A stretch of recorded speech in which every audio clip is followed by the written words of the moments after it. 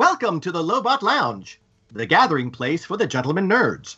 The Gentlemen Nerds are three entertainment aficionados who know each other through various media endeavors, getting together to talk about all things nerdy, mostly in the vein of film, television, toys, and popular culture. Many topics are discussed, so please be warned, there are the potential for many spoilers. If you like what you hear, you can listen to past shows on iTunes or on our website, thegentlemannerds.com. And now, enjoy the show.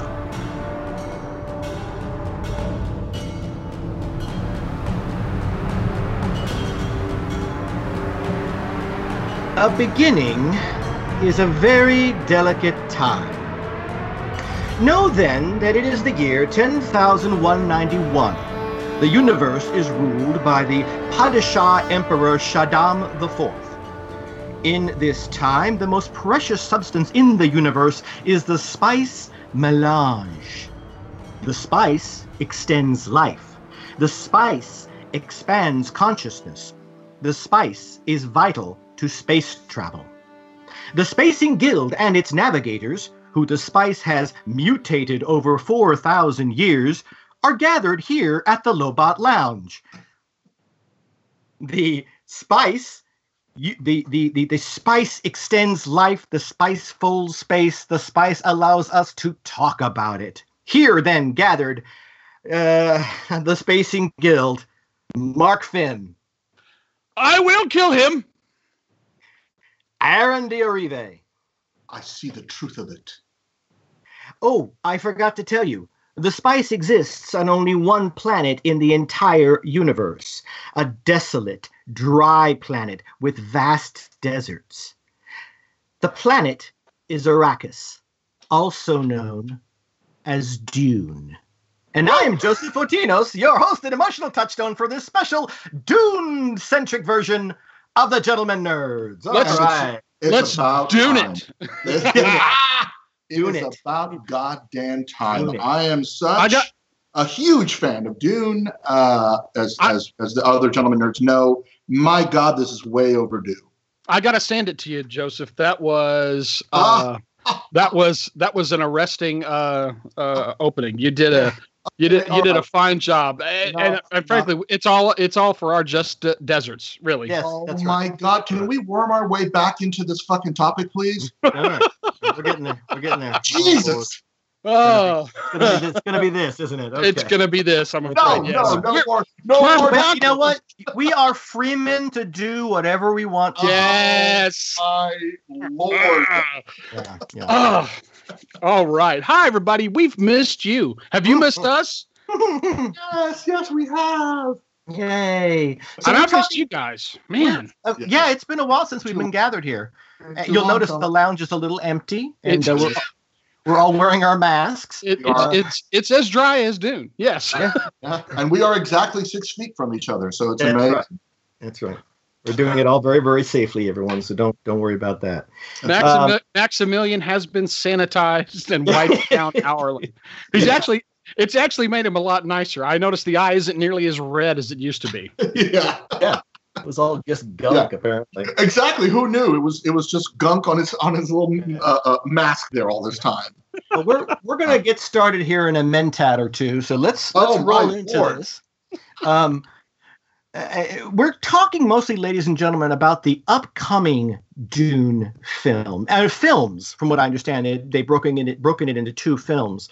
Right. For those of you unfamiliar with the property itself, I'm going to let Aaron D'Arive do a brief background on Frank Herbert and Dune. Oh, Aaron? Gosh. Okay. Is that up to me? Okay. Well, just when did the book come out? What the heck was it about? How was it received? And how many books are there? And blah, blah, blah. These are all excellent questions. So what little I know about Dune is it is considered the best-selling science fiction novel of all time. It was basically released in 1965. By American sci-fi author Frank Herbert. But apparently it was originally published as two separate serials in Analog magazine. A lot of people don't know that.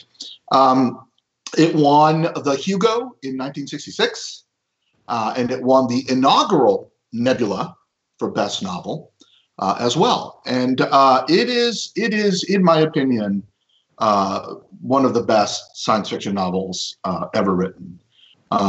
He went on to write many, many more Dune books.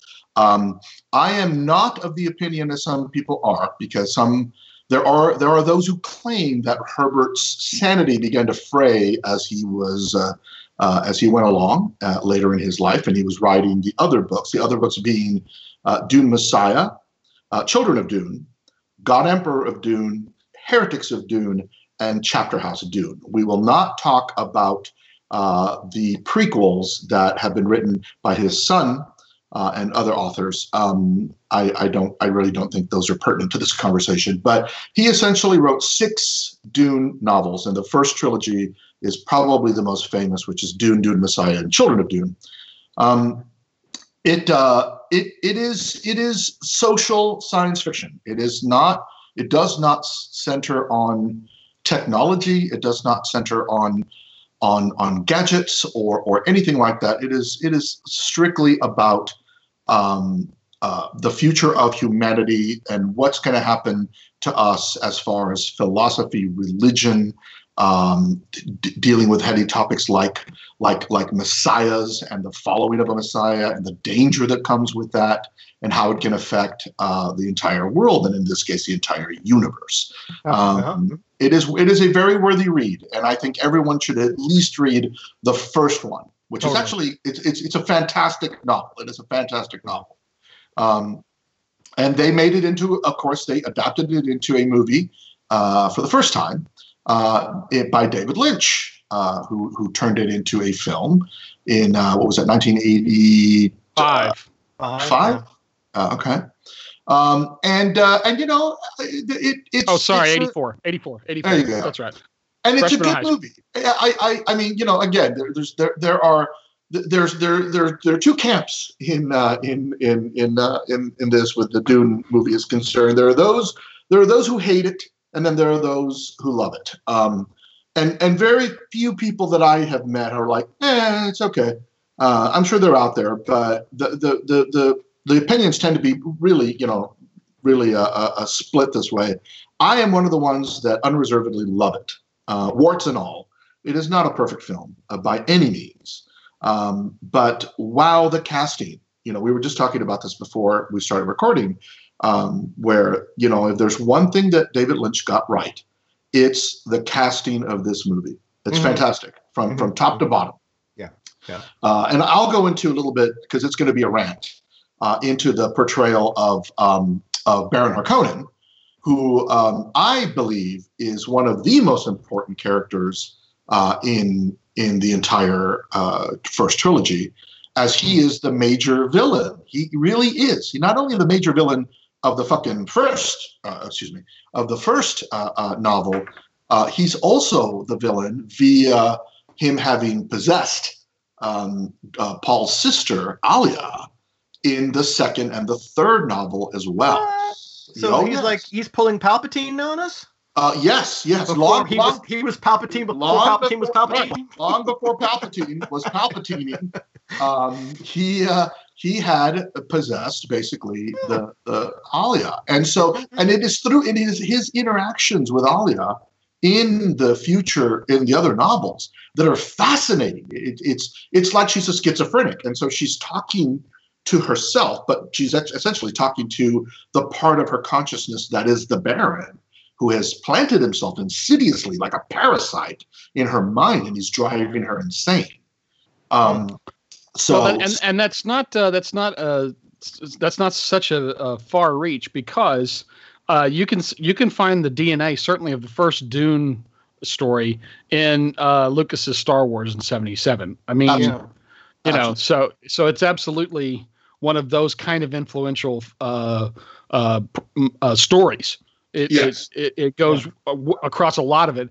And so sorry, I just wanted to include that. And that's a very good point, Mark, and it's true. There are those who have accused, oh, come on, Tatooine, obviously Arrakis, et cetera, et cetera. The Force is clearly the weirding way used in the Dune novels, and so, but there is a lot to connect the two, and that's fun. I love the fact that Lucas, how does the saying go? You've got to steal from the best. Right. So no, absolutely. I'm glad Lucas went, I need some really great ideas for my new universe. Hey, Dune was really kick-ass. Yeah. So go ahead. So as an emotional touchstone, I feel it necessary to sort of, if you don't mind, encompass the idea behind the story of Dune for those who may not have any idea what we're talking about. Okay. And it's true. There might be people that are going, I've heard of it, but I've never seen it. Just in broad terms, and please jump in and correct me if I miss anything that you feel is terribly important. But my opening was kind of trying to tie it all up. There was this spice on this planet that's mined. It's very, very valuable. And there are different houses of the universe that are trying to fight for control on mining it and getting it out to the universe, because he who controls the spice controls the universe. Yep. Blah, blah, blah. It mutates people if they use it too much. It's almost like at least in the movie, it looked like a Kit Kat bar. But I mean, they put it in the form. They put it in the form, and they could chew on it or something like that. It turns your eyes bright blue. It stains the lips in the juice of safu, because that's the spice too, isn't it? That the mentats drink. You know what? That's a good question. I actually don't know that. It might be. It very well could be. Mm-hmm. But anyway, just keeping it very broad, it's a battle over control of shipping. Is that fair to say? Yeah, because they fold space with it. That's the secret of how the spice works. Right. And so the guild navigators use the spice to sort of tap into this other dimension that lets them do this. They're essentially living computers in this regard. And the Bene Gesserits use it to develop their witchy powers, So it's a whole thing, the spice is the life, Right. And the houses of the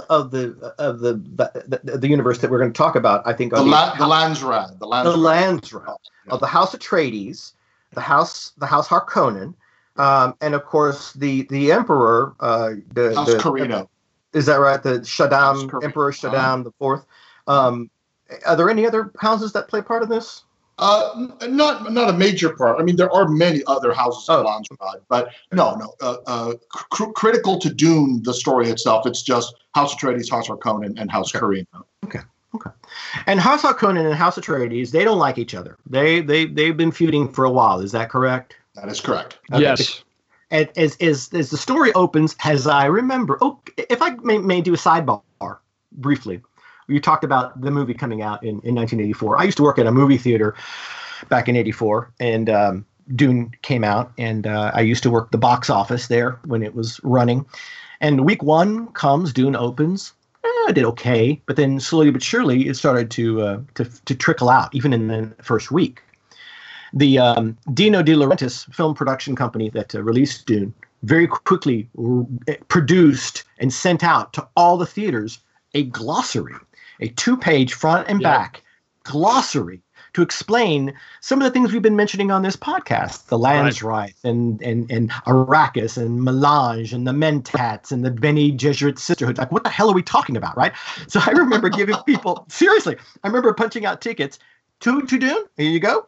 Here's your tickets and here's your glossary. And people were like, what? Is there going to be a test later? Yes, exactly. It was a program because you really, there was so much in it, and Lynch had to keep it to a reasonable time frame. That even that little narration at the beginning, they tried a couple of other things, and that's where you get some of these director's cuts and longer cuts. But yeah, that glossary was a shorthand. It was great. but unfortunately, nobody realized that in a darkened theater, you can't read the glossary. Right. So you have to hurry up and read it before the lights go down and then remember it. You go, oh, what was that again? I remember people like hitting their lighters in the theater going, wait, what was that again? Oh, yeah, here it is. Here it is. You know, trying to read it in the dark theater as Sting is screaming that I will kill you. Okay, so at any rate. What the hell's a kumquat Haagen-Dazs? Yeah, I knew folks when they handed out those glossaries. I thought, oh God, they're in trouble. Yeah. And it wasn't until like week 2 that we got them. I remember because we were like, oh, and they just sent us something to hand out in the theaters. What the hell is this? Oh, I wish I still had mine. I mean, it was a front and back Dune glossary. At any rate, the film. I don't want to say it was boring because it had battles. It had giant worms on Arrakis that would come out. It had a floating fat evil baron literally floating on a suspensor belt. It had human computers and the Sidokar warriors, these dreaded hostile pipe welding looking dudes that were running around with their glowing lights in their helmets, which always used to make me wonder, how could they see if the light was on inside their helmet? But at any rate, these guys are like. And by the way, just to jump back a little bit and talk about the development of Dune as a movie. This is something that I think a lot of people don't know is that they started trying to make this into a movie in 1971. It had a lengthy development process, and at one point Alejandro Jodorowsky was attached to it, and there was an amazing documentary out there, folks. You also need to watch is Alejandro Jodorowsky. It's called Jodorowsky's Dune. And it's so worth a look. If you want to talk about a completely insane director who had an insane vision for this movie, that's Jodorowsky. But Ridley Scott, Ridley Scott was also attached to this. And it wasn't until 1981 that the producer Dino De Laurentiis hired David Lynch. So at some point, I mean, in that clip that I sent you, Mark, earlier, where Ridley Scott is talking about Blade Runner, he talks about Dune, that he had been briefly attached to Dune, and they wanted to see if he would do it and wanted to know his ideas. And he just felt that after Alien, he just didn't want to do another science fiction movie. So he decided to pass. But Lynch came in, and again, I am inordinately fond of David Lynch's Dune. Sure. I think it is an accomplishment. And the casting is superb. The casting is superb for all the various roles. But like you said, there's action. Now, mind you, they take something as sprawling as the Dune novel, the first one, which is a big story, and they try to compress it and tell it in one movie. And whereas that might not be as ambitious as what they wanted to do originally with Lord of the Rings, right? Or Lord of the Rings has to be one movie. No, there's no way Lord of the Rings can be one movie. Not that much different is Dune. There's no way you could really do Dune justice by making it one movie. But anyway, I'm sorry, but you were talking about the battles and the Sardaukar but I think that the audience is sort of catching on to at least what we're trying to get across here. I'm going to quote, and I'm looking online on a couple of things here because I'm not the Dune expert. That would be Mr. D'Arrive, but I do want to quote Roger Ebert, who gave it 1 out of 4 stars and wrote, "This movie is a real mess, an incomprehensible, ugly, unstructured, pointless excursion into the murkier realms of one of the most confusing screenplays of all time. The movie's plot will no doubt mean more to people who've read Herbert than to those who are walking in cold." He later called it the worst movie of that year. Wow. Yeah, that's some pretty harsh criticisms. And this was, like you said, in '84.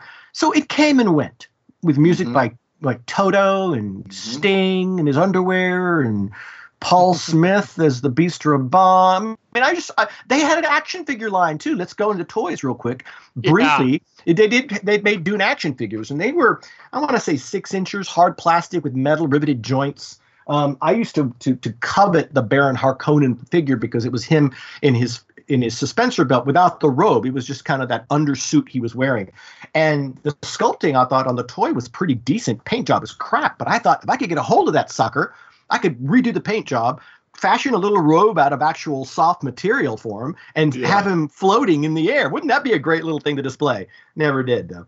But they made, I think they made Paul, they made the Baron, they made... now, of course, the pièce de résistance was they made the Sandworm. The Sandworm, yes. Yeah. I remember there was a Dune coloring book that they made. Mm-hmm.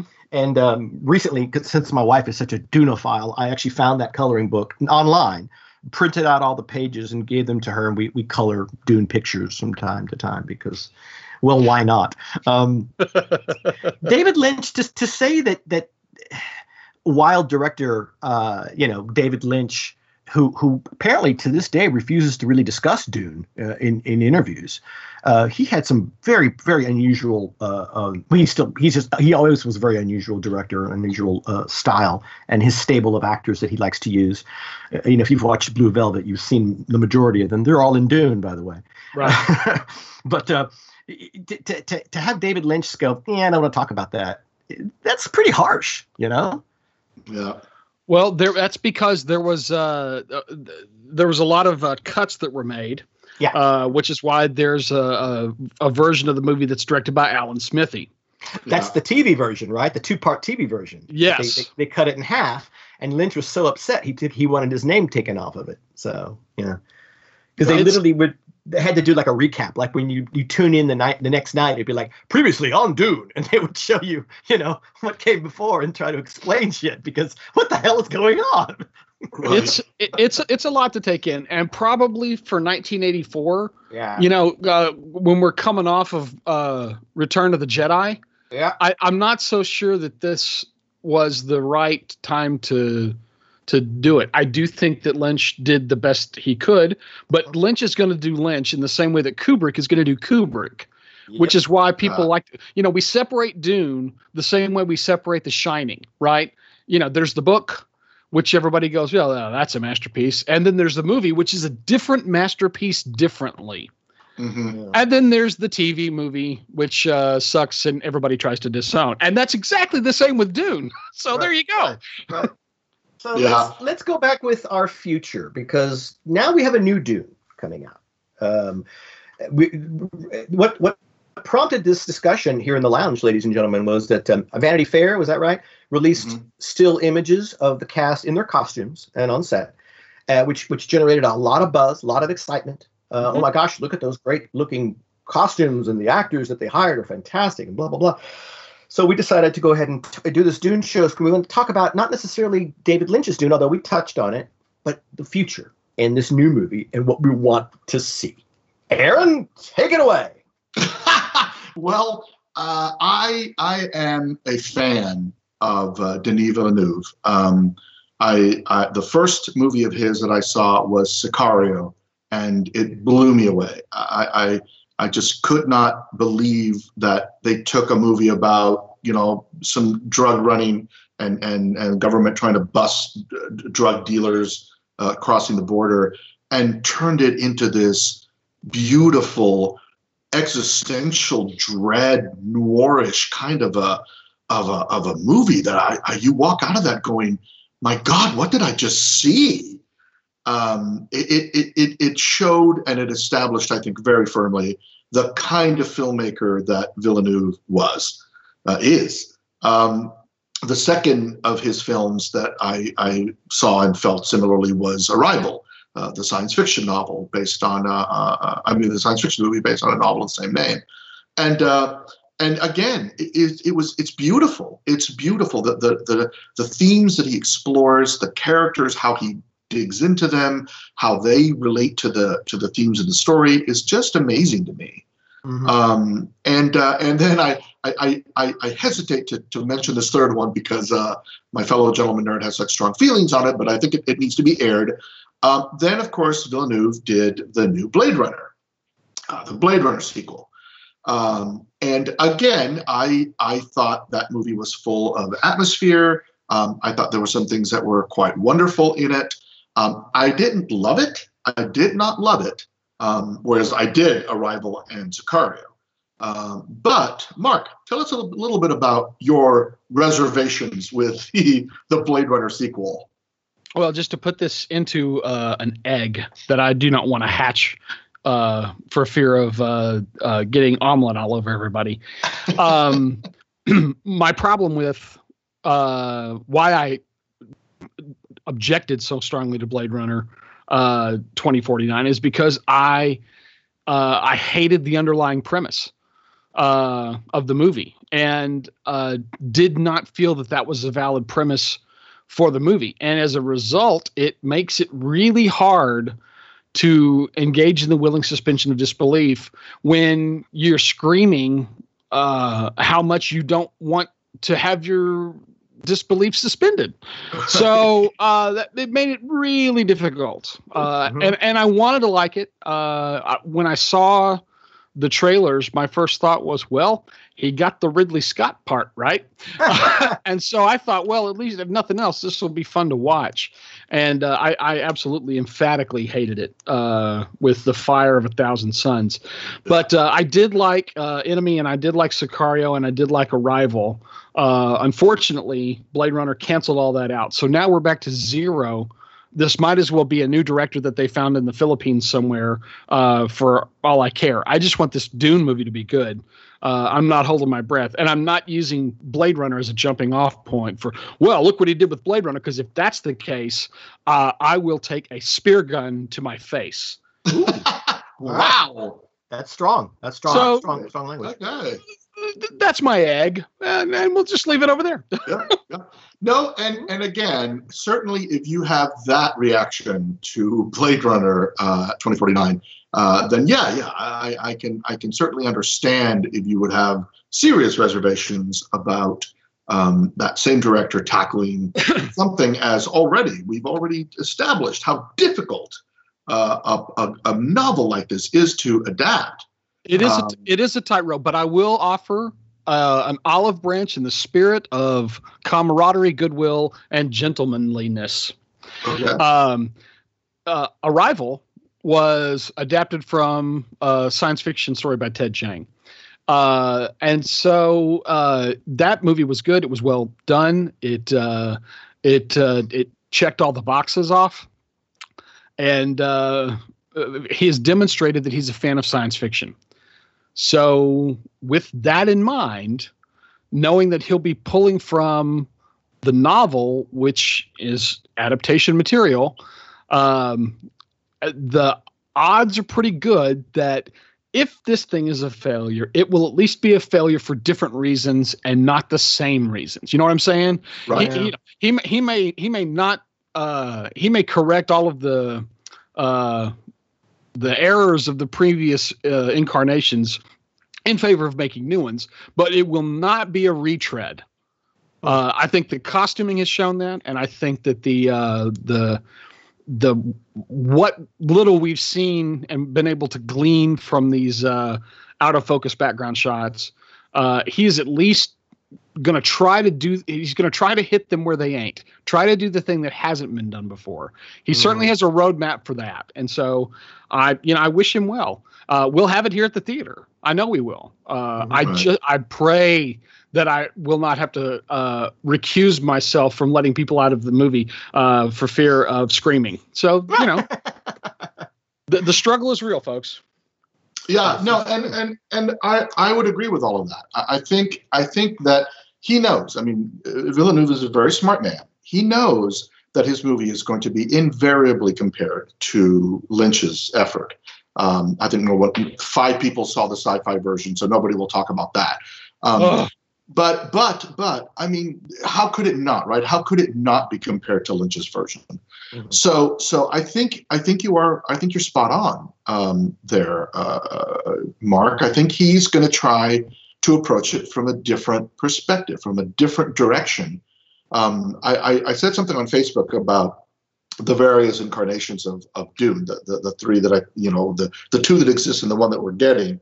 And I think Lynch's was a Baroque opera I mean, it was just luscious and beautiful to look at, and dazzling yeah. and dense and Yeah.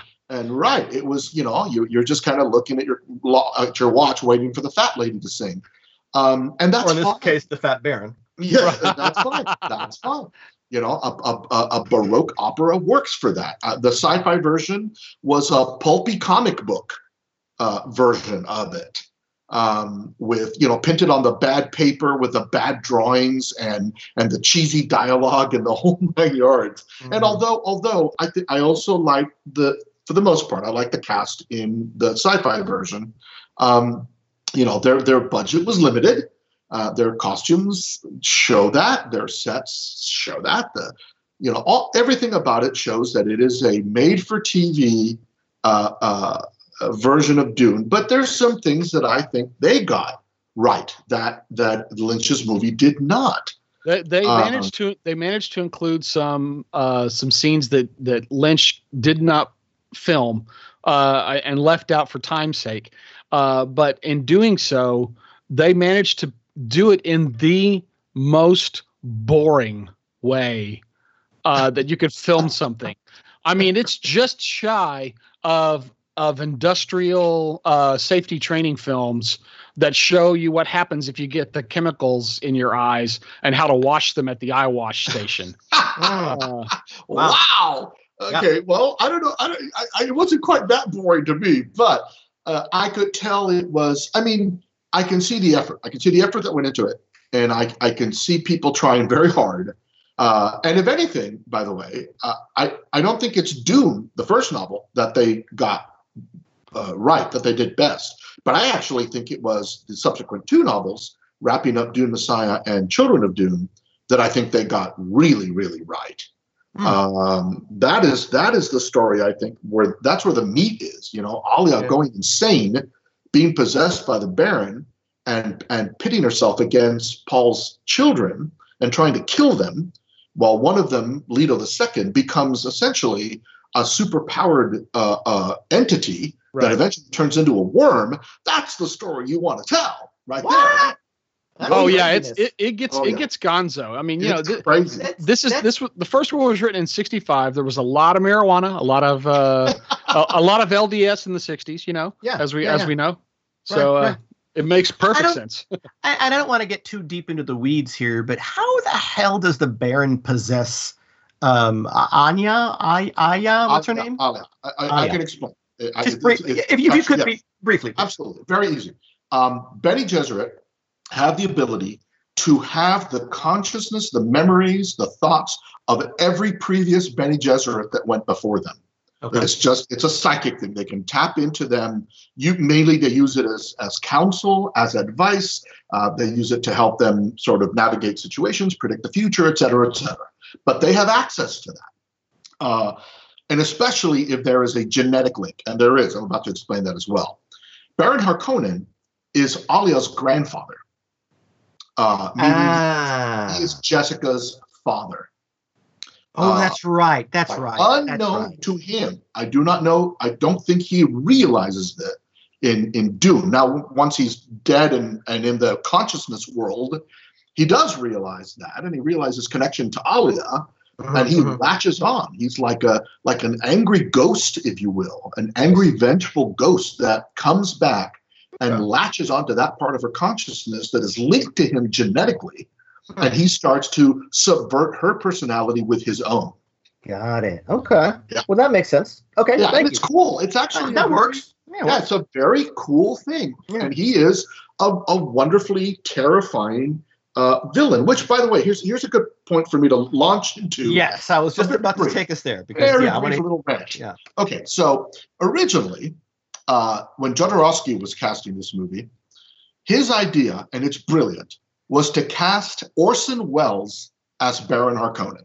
I know, that would have been so great. Now, folks, if I can tell you that if there's ever has been a perfect casting choice in the universe, in the history of humanity, it is Orson Welles as goddamn Baron Harkonnen. Oh, yeah. Yeah, it would have been sheer genius. Oh, God. And I'll explain in a minute. In David Lynch's movie, and again, it has nothing to do with Kenneth McMillan, who I love. Kenneth McMillan is a fine actor. He was Baron Harkonnen in Lynch's version, and my objection to it, my anger over it, is not Kenneth McMillan as an actor saying, "Here's this character that I'm portraying. Here's how I'm doing it." Great, that's fantastic. What an interesting interpretation. But it's wrong. It's dead wrong. It is not at all like Baron Harkonnen is in the novel. He's not even remotely like he's portrayed by Kenneth McMillan. And for me, as a fan of Dune, as somebody who's read the novel multiple times, I read it probably every year. It would be like if somebody said, "Hey, we've cast Batman." "Oh, really? Oh, well, that's cool. Yeah, look, it's Wallace Shawn." And you go, "What? Wallace Shawn is Batman?" "Yeah, look, check him out. I am Batman. That's me. That's Batman." You'd be like, "What the fuck? Inconceivable." Well, right.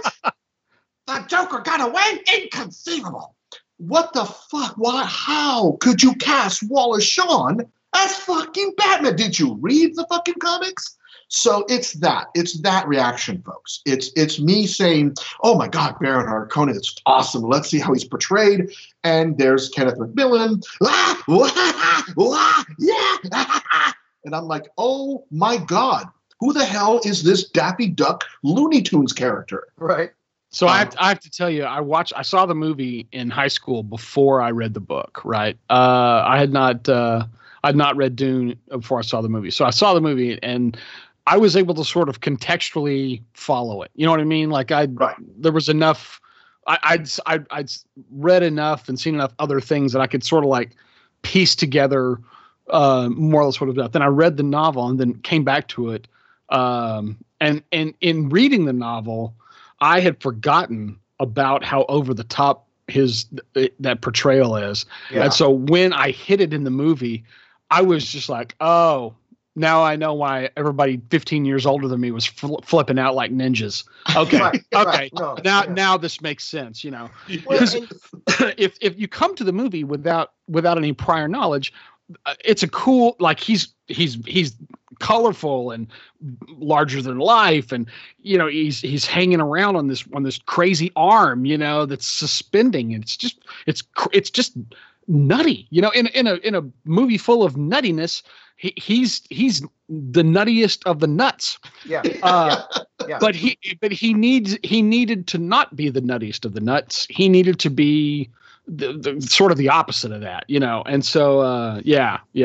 He certainly is memorable. And my personal, I mean, and like Aaron, I like the movie. It's a, you know, for years I would call it a secret shame, but I did like the movie. I worked at a theater. I saw it a lot upon its first release. Like, you know, I'd go in there on my break and watch, you know, the Harkonnen scene where he's crushing bugs and drinking their juice and raping other little guys and floating in the air and covering himself with oil and screaming and all that stuff. I kind of liked it. I thought, well, this guy's kind of cool. He's crazy. And like Mark, I did not read the book until after I saw the movie. No surprise there, brother. But knowing that, and Aaron, my dear friend Aaron, has educated me and told me, no, that was wrong. That's not Baron Harkonnen. I would question him. I would say, but is he still fat? Oh yeah, he's fat, and he still floats on the suspensor belt, right? Because he's just either too big to walk on his own or just lazy, right? I mean, I guess that's the thing. Yeah, I suppose so. Is he covered in sores and like diseases? No. Oh, well, that's different. Okay, that's a definite change that Lynch actually probably said, let's make him as vile as possible. So let's give him, you know, hordes of diseases and horrible scarring and bulbous pus-filled nodules on his face, etc. And make him constantly sweating and leering. And I said, oh, and Aaron, was he like, you know, kind of a lecherous, I will screw anything that moves kind of a guy? Yeah, kind of like that, you know. But I will challenge you with this, and I found this online, so I like this. This is This is the help me pronounce his name. Villeneuve. The new director is Villeneuve. Villeneuve. Thank you. Okay, so Villeneuve. This is what he said. Villeneuve says with his approach now to Baron Harkonnen. He is quoted as saying, he told Vanity Fair this. He said, as much as I deeply loved the book, I felt that the Baron was flirting very often with caricature. So he's talking about the book. Okay. And I tried to bring him a bit more dimension. That's why I brought in Stellan Skarsgård.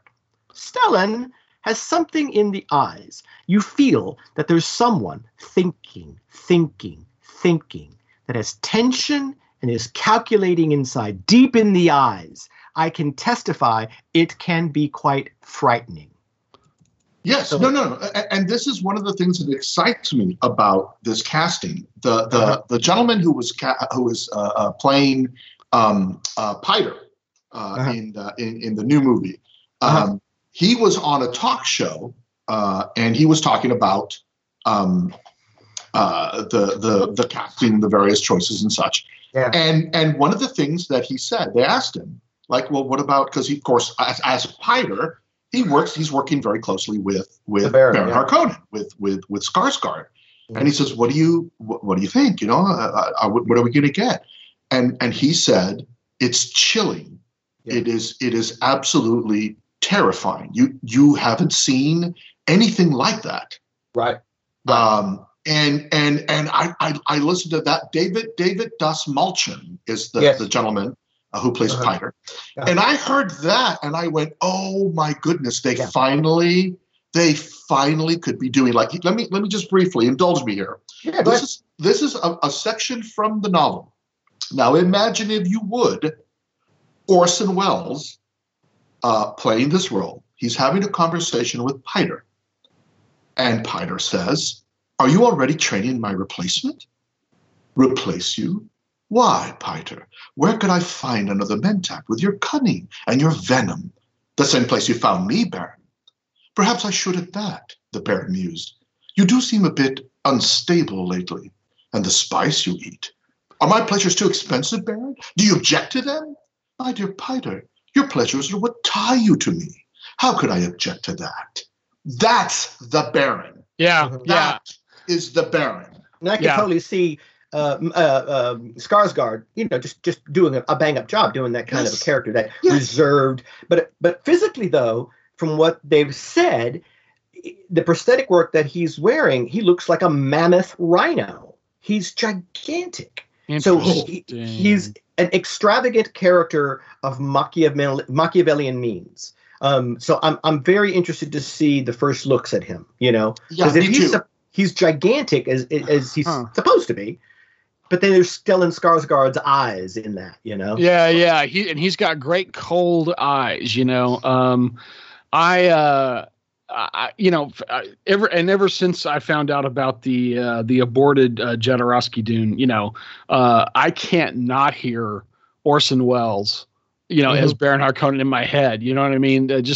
So this idea of him being a sort of a dark Falstaffian character, very, very much like Orson Welles' police chief from Touch of Evil, right? Yes. And that's and again, there's nuances and stuff like that. I did not hear that they had built him up to rhinoceroid proportions. I just got nervous. Well, it says, this is the quote. I'm going to read it directly from Vanity Fair. A man described as looking like a rhino in the prosthetic work that he's required to wear. The mammoth Baron Harkonnen is an extravagant character of Machiavellian means. Interesting. Okay, that's interesting. I will share some of Mark's worry at this point, because it could very easily turn into caricature. Right. Again, differently caricatured. Yeah. Yeah. And I don't want that. I don't want that. Yeah. Oh my gosh. I don't know what to think about that. I wonder if they're just using that here. If you look at your screens, gentlemen, I just sent a concept. It's not from Villeneuve's Dune, but I just sent a concept of Baron Harkonnen from DeviantArt, which could be this rhinoceros, looking. Oh Lord. Yeah, right. So now something like that could too much. Right. Yeah, I think it's too much. Could it be pulled off? Maybe. But my hope is that he's not so lost in the makeup. Folds of latex. That you're not even sure what you're looking at anymore. Right. So I share Mark's. When you said that, I went, oh dear. Now I don't want it to sound like, because when I read that, my first thought was he's not going to be like rhinoceros, like in that skin tone, color, armor, nothing like that. They're just like, if you think of a rhino and the way the skin of a rhino kind of folds. Yeah. Maybe that cracked, folded, and that's kind of what they're probably going with. Maybe he's got cankles, Yeah. And I hope so. I hope that's what they mean, rather than he is some monstrous figure that you just can't even really. You're not even sure he's human anymore. Yeah, no, I don't. All right, you got to send this to me. I'm not seeing it. Where'd you put it? Look, go under the conversation. If you go under conversation in our Skype window. Oh, yeah. Yeah, that's a bit much. It is, and so, but see. Sweet baby Jesus. Yes. That's the appropriate reaction to that. No. Yes. You see, so I am now cautiously optimistic.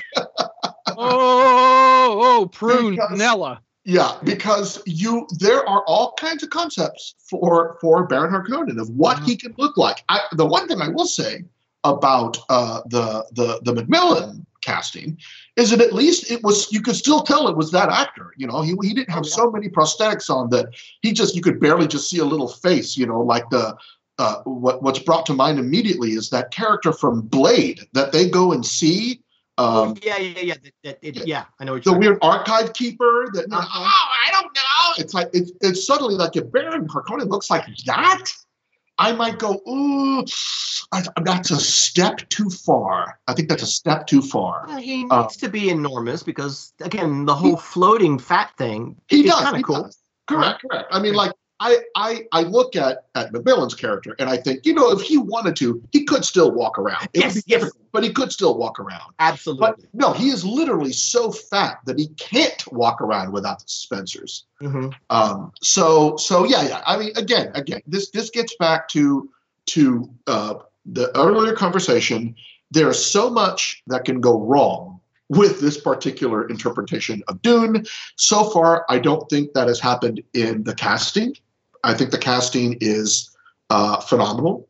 Most of the major actors have been either nominated or won prestigious acting awards, Oscar, Golden Globe, SAG awards. So Villeneuve has clearly gone for the top acting talent. And that's great. That's a great start. I think everybody but Jason Momoa. But that's okay because we love him anyways. I do. I would watch Jason Momoa read the phone book. So I don't care about that. And also, of all the characters that Jason Momoa should be playing, Duncan Idaho is absolutely the perfect character. Spot on. But come on, I mean, and for that matter, neither has the wonderful actor Batista that is playing the Beast Raban. But if you were going to pick an actor to play the Beast Raban, it's going to be Dave Batista. Yeah. It's fantastic. So hey, in the novel, Aaron, were all the Harkonnens, was the red hair a Harkonnen thing? Yes, they actually all have red hair. Okay. Yes, they did. Yeah. Red hair was a genetic trait of the Harkonnen line. Okay. Which is the thing that I believe that's brought into it later when one of Paul's children has reddish tinged hair, but I don't remember. But anyway, and of course, as for those readers who don't know, the Bene Gesserit Sisterhood, who are basically like this behind-the-scenes manipulative Catholic nun organization. They're like female Jesuits that are constantly just manipulating everything behind the scenes. They have been conducting a breeding program that has been going on for generations, and their goal is to create the Kwisatz Haderach, which is like a Superman, the universe's Superman. who will be able to have powers like theirs and foresight like they've never seen and abilities beyond their imagining. And so this is their goal. This is what they've been doing by manipulating all of the bloodlines. Now, from what I remember, their goal to get the Kwisatz Haderach was to have a female child, a daughter, born to Jessica and Duke Leto Atreides, and they were going to marry that daughter to Fade, who was their manipulation through the Harkonnen line, and that union was supposed to have the Kwisatz Haderach. So the Kwisatz Haderach has come like a generation too soon. And of course, much as they feared, he ended up not being under their control. But that's another little thing where this is kind of, I love how Herbert was doing this. All of these various elements are constantly interacting with each other, manipulating, cutting deals in back rooms. These two houses you think are teaming up, but actually this house is also teaming up with this organization. And they're also, I mean, it's so incredibly Machiavellian. Yeah. And in there's betrayals and lies and and murders and kidnappings and a lot of court intrigue. Yeah, a lot of court, which scares me because that doesn't necessarily translate into that was exciting. Right. And that's why I said that. I used that quote with Mark. I said Villeneuve has said, and this is a quote, that he wants us to be Star Wars for adults. And so this is what makes me think that it's not going to be a bunch of people sitting around whispering to each other or you hearing their thoughts. Sure. It's going to be an action sci-fi, but with a lot of philosophy, with a lot of character work. I did just read this. I did swear. Hand to God, just read this. Virginia Madsen, who played the princess in the original 1984 Dune, was signed, and she said this in an interview in 2016. She was signed for 3 pictures because they assumed, and her quote was, because they assumed it would be Star Wars for adults. And that was in 2016 that she said that. Interesting. So, well, Villeneuve it's always been the goal, apparently. That's my point. It's always been the goal to make this thinking person, science fiction, grand opera, multi-part, for adults. That's right. Not that Star Wars isn't for adults, but Star Wars is a little more popcorny, a little easier to digest. It is. Good, bad. The guy with the big mask who's breathing funny, he's the bad guy, And right. Here you've got betrayals and characters that you trusted turning their back on other characters and that sort of thing. I get it. You've still got royal. It's this royal family idea. It's sort of half Shakespearean, half Wagnerian. Yes. Yeah. And I think that's probably the part that they're calling as for adults, because the skirmishes and the battles with the Fremen and the sandworms and all that kind of stuff, in a competent director's hands, that's going to be awesome and cool.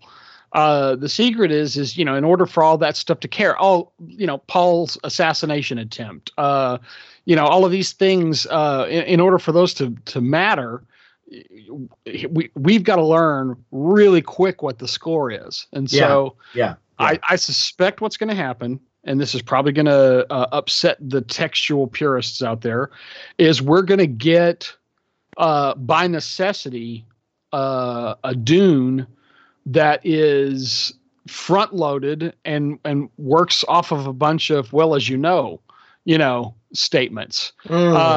Because I can't envision a way to get that up to, that was Lynch's problem, Sure. Yeah. Where do you put all this stuff? How much of this is how much backstory do you give them and where and when?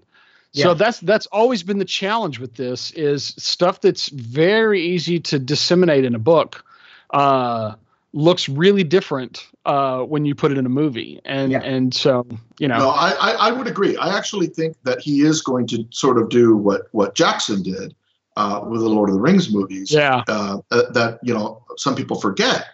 Now when people think Lord of the Rings, let's be honest, they think the movies. They don't think the books. Sure. And so many of the battles in the Lord of the Rings are people telling others about the battle after it's happened.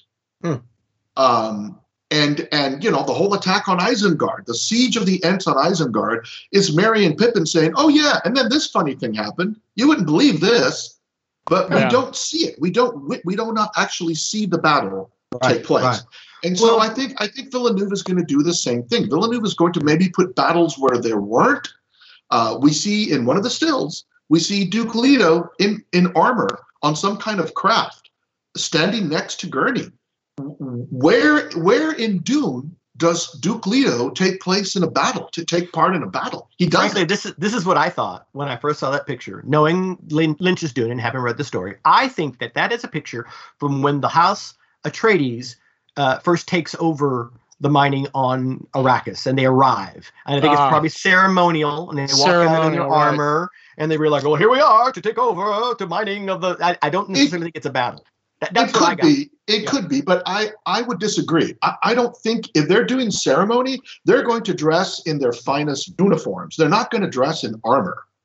It's like if you think about it, because the Harkonnens were there. They're the ones they were in charge of it, and then the Emperor pulled them out and then put the House Atreides in. Am I correct on that?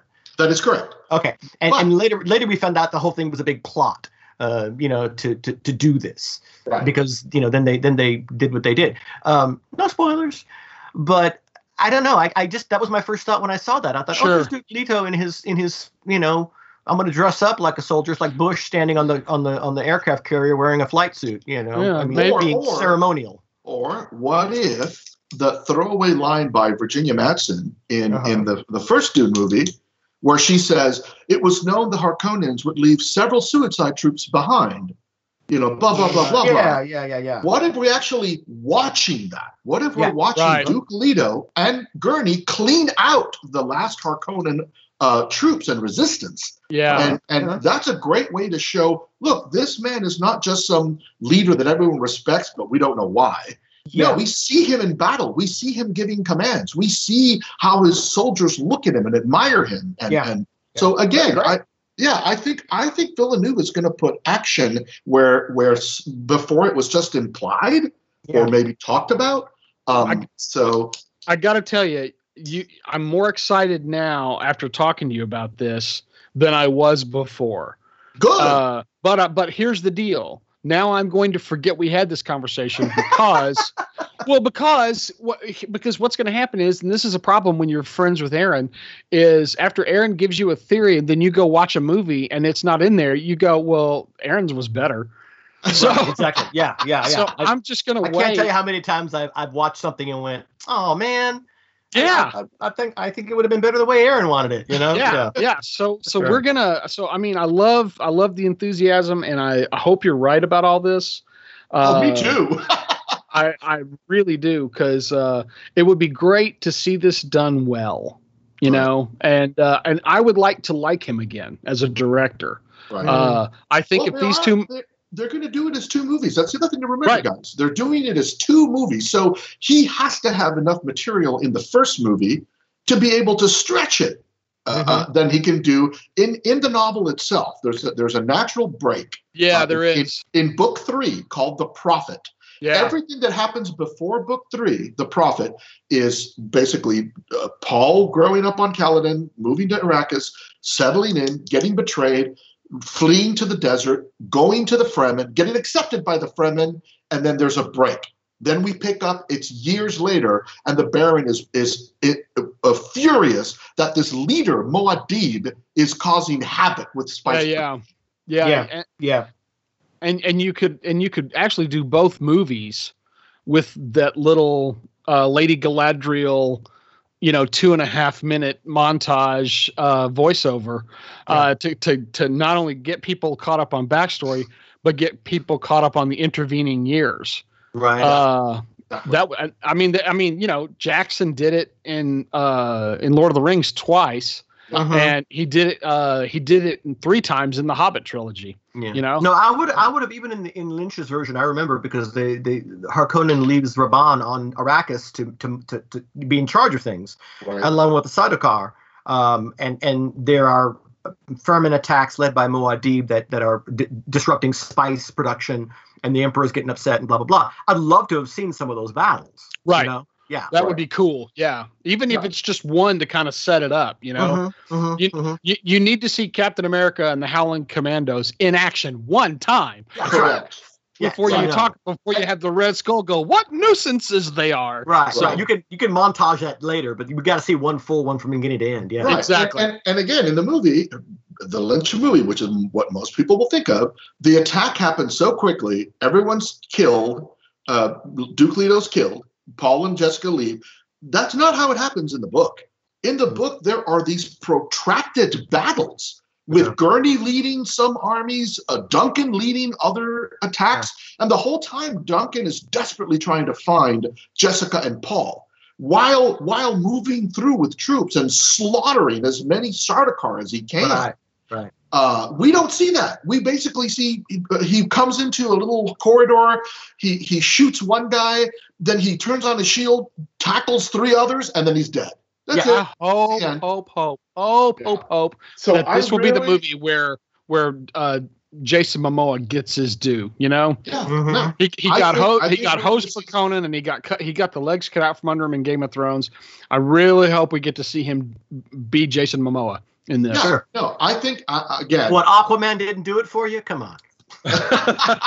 I am so hopeful, guys, and not just because I'm a fan of Villeneuve, but because I know that Villeneuve, I believe Villeneuve understands what's at stake. He knows the kinds of expectations that we'll be writing on this movie, even, by the way, even more so than Blade Runner. I think with Blade Runner, he just looked at the previous movie and said, okay, I think I kind of know what to do. With this, he is reinventing a very well-known and beloved franchise. And so, yes, Mark is right. This can go horribly, horribly wrong, or it can go amazingly right. It all depends on the decisions and the choices that he makes. Yes. But for now, I'm going to trust him. I'm going to trust him, and I'm going to say, I think he's going to nail this. I think he's going to give us the Dune that we have all been waiting for. What about you, Joseph? Will you join us on our tentative bandwagon? I like the bandwagon, and I will join you because I must not fear. Fear is the mind trap. Well said. And with that, ladies and gentlemen, The Gentleman Nerds is a Cloak and Dagger production and written by Aaron D'Orive, Mark Finn, Ben Gibbs, and Joseph Fotinos, with additional material provided by the Spacing Guild. Music composed and performed by the amazingly talented Ben Gibbs.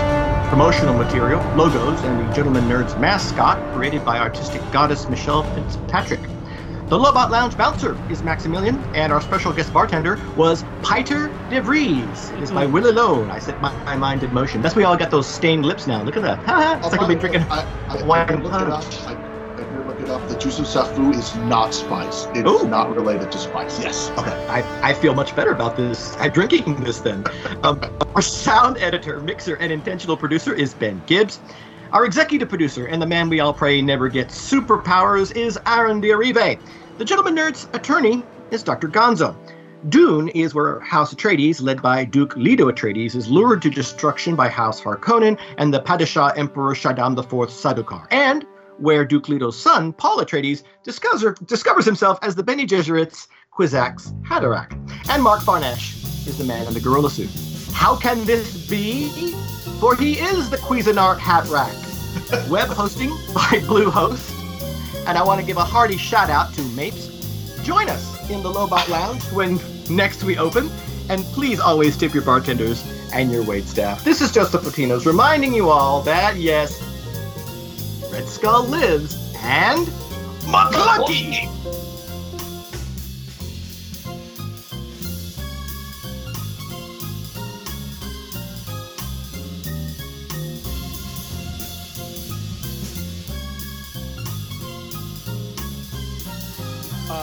Is not the way he looks, but it 100% how he acts. Right. And you could put Orson Welles with no prosthetics on, give him a weird lip, and just say go. And I guarantee you, he'll be the character that most people remember for being so chillingly evil and so diabolically Machiavellian. I honestly, it's one of the things where if that's the indulgence, fine, but it's really going to come down to Skarsgård, and thankfully I like him well enough that I think he's going to do a good job.